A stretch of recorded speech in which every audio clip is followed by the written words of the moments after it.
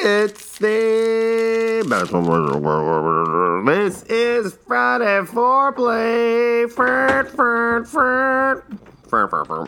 Good morning. How are you? It's early. Oh my gosh. It's like super early. Welcome to Friday. It's here. We're in it. We're loving it. We're drinking it. Roll bang. Oh, so good. So good.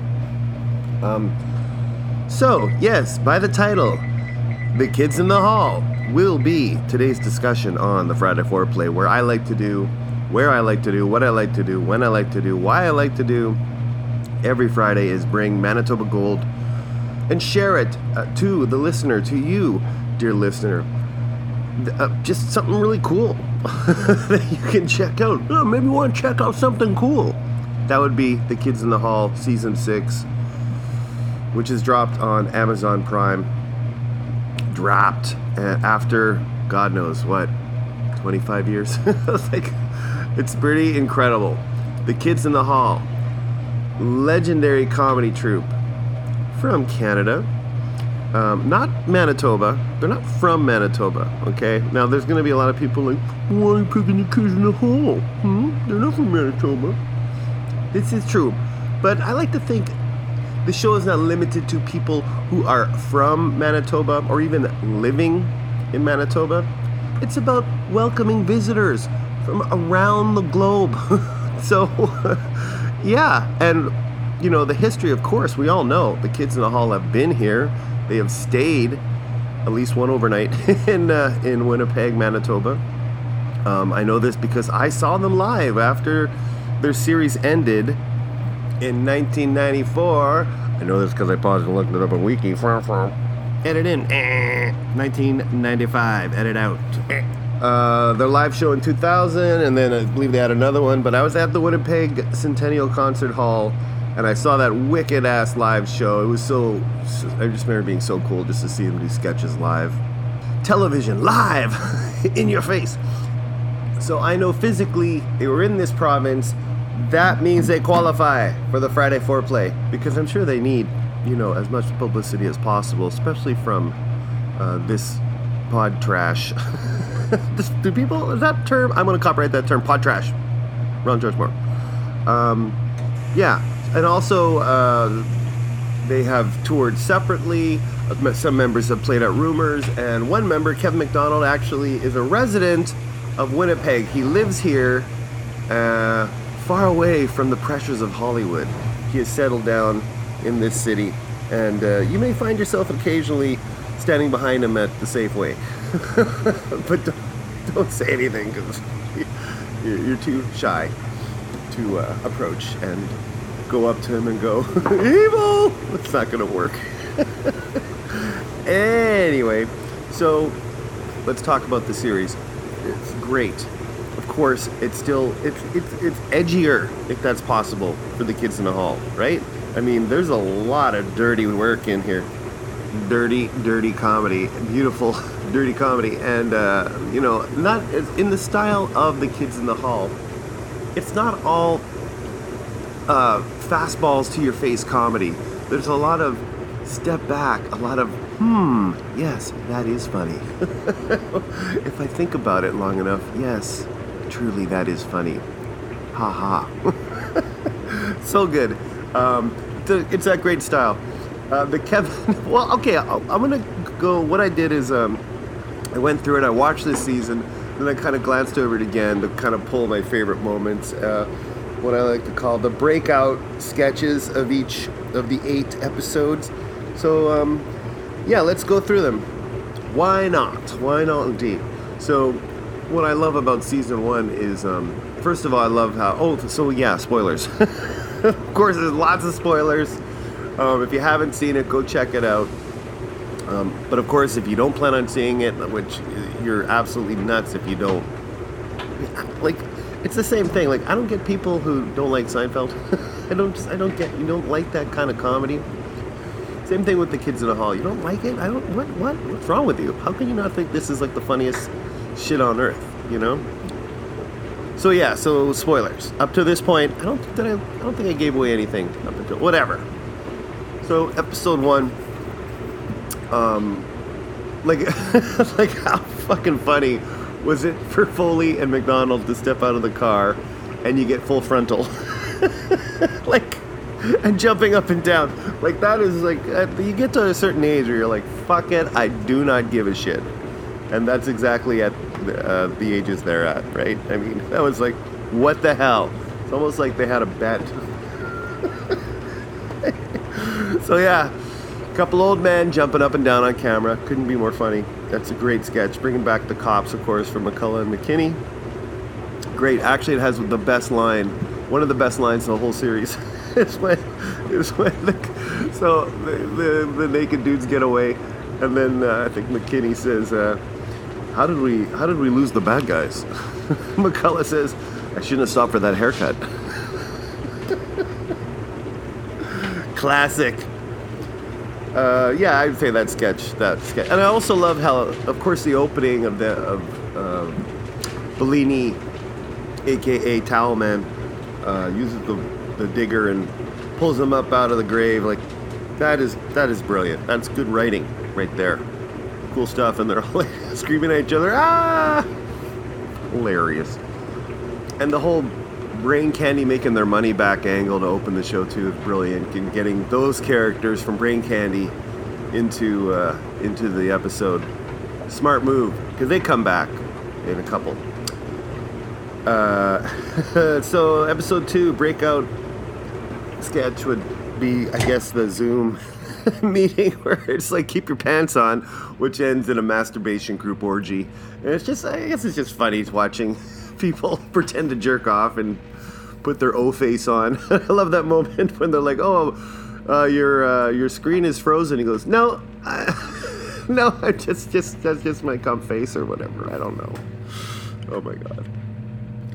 Episode 3 has got to be, I'll call it Brand New Roller Skates, where Dave Foley's playing a DJ who seems like he's in a bunker or underground, and the world outside has collapsed, and it seems like he's got 145 record to play for his morning show, complete with like sound effects and a call in where it's like an automatic call, and then it's like, you will be connected with one of our representatives, and it's just dial tone.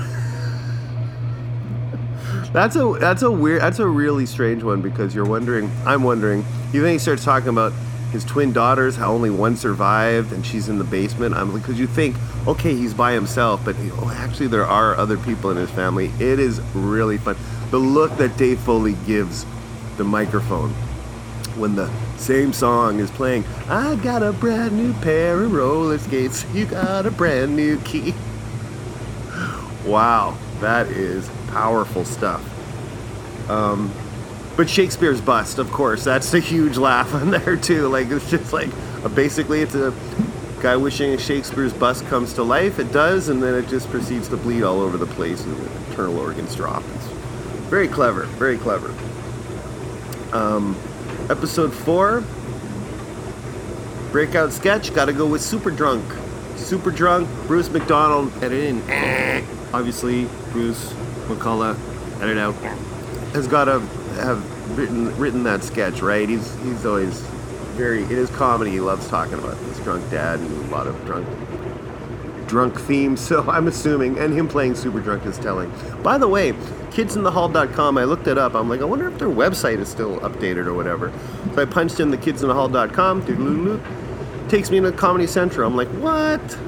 Comedy Central, you bitch, why don't you give it up? But if you go to Kids in the Hall, not the kidsinthehall.ca, not .com.ca, kidsinthehall.ca. Yeah, basically it's like, we're back, webpage. Very nice Squarespace design, I might add. But if you go to the merch, you can still get a Brain Candy cap if you want. But they did update one thing, and that's a Super Drunk t-shirt. And I think it's a glass or a tumbler. So they have new merch if you go to kidsinthehall.ca. I just thought I'd throw that in there for you. Also in this episode is the Kevin McDonald sketch, and you know it's a Kevin McDonald sketch because they talk about how it's a Kevin McDonald sketch. In the Kevin McDonald sketch, it's totally Kevin McDonald's. It's awesome, very funny. Yeah, episode 5, kind of torn between two sketches that I consider the breakout. One being the assassin in the restaurant who's told he has to kill everyone with his invisible gun, and then gets double-crossed with the invisible knife, or no, the boss does. It's great. I also like the Kevin McDonald relating to his 2 new house cats, who obviously have the upper hand. They're trying to kill him. Very funny. Episode 6, breakout, would be the Gordon. Back are the Corsa characters, the parents, Gordon, and I forget the wife's name. Scott Thompson's character, and then Dave Foley as the kid coming back too. I love the fact they're bringing back these characters. It's so great. Of course they're going to do that. But the fact he wants to carry her over the threshold or through the doorway of the home is hilarious. And of course he can't do it, and he hurts his back. And the best line is, "We have to ride in the same ambulance." No, we don't. Something like that. Yeah, and also in that episode is the Banana Demon. Kevin McDonald killing it with the character work in the show. Ride. Oh, shit. Oh, that means I gotta wrap this up soon. Okay. Fantastic. Episodes. Oh, that was 6. Episode 7, breakout sketch for me personally was the hot bath. Oh no. The hot bath was good. Like that once again. Kevin McDonald naked. What the fuck? The Eradicator 2. The Eradicator. Bruce McCullough bringing his character back. Oh, so funny when he's like lures him into the court with the Sony Walkman, and he's like, "You never know where I am," and he's hanging up in the rafters. Fuck, that's a great sketch. Very funny. And the Eradicator says one of my favorite lines in the show too, which is like, he's like, "Hey, do you want a juice?" And he goes, "All I crave is the warm elixir of my opponent's tears." Eradicator! Oh, so good. Yeah, and the last episode, I guess for me, the breakout sketch would have been...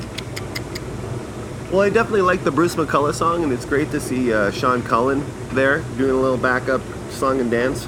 But once again, Kevin McDonald. It's like, I'm standing in my yard with my hand stuck in a bird feeder. Like, just complaining to his wife while his wife leaves him with another man, and he's like, "Please, just hold up his hand whenever she talks, please." And by the end, he's like, "I'm standing here. Please don't leave me." Oh God, start to finish, Laugh Central, the New Kids in the Hall season 6. Get it while it's hot. And what a better opportunity? What a better opportunity? You can't have a better opportunity than to revisit seasons 1 through 5 of the Kids in the Hall, playing, I would imagine, on Amazon as well. I'm not quite sure of that, and I don't really feel like looking it up, as it is time to wrap it up. This is the Matt and Money Show podcast. 2 shows a week, Tuesdays and Fridays.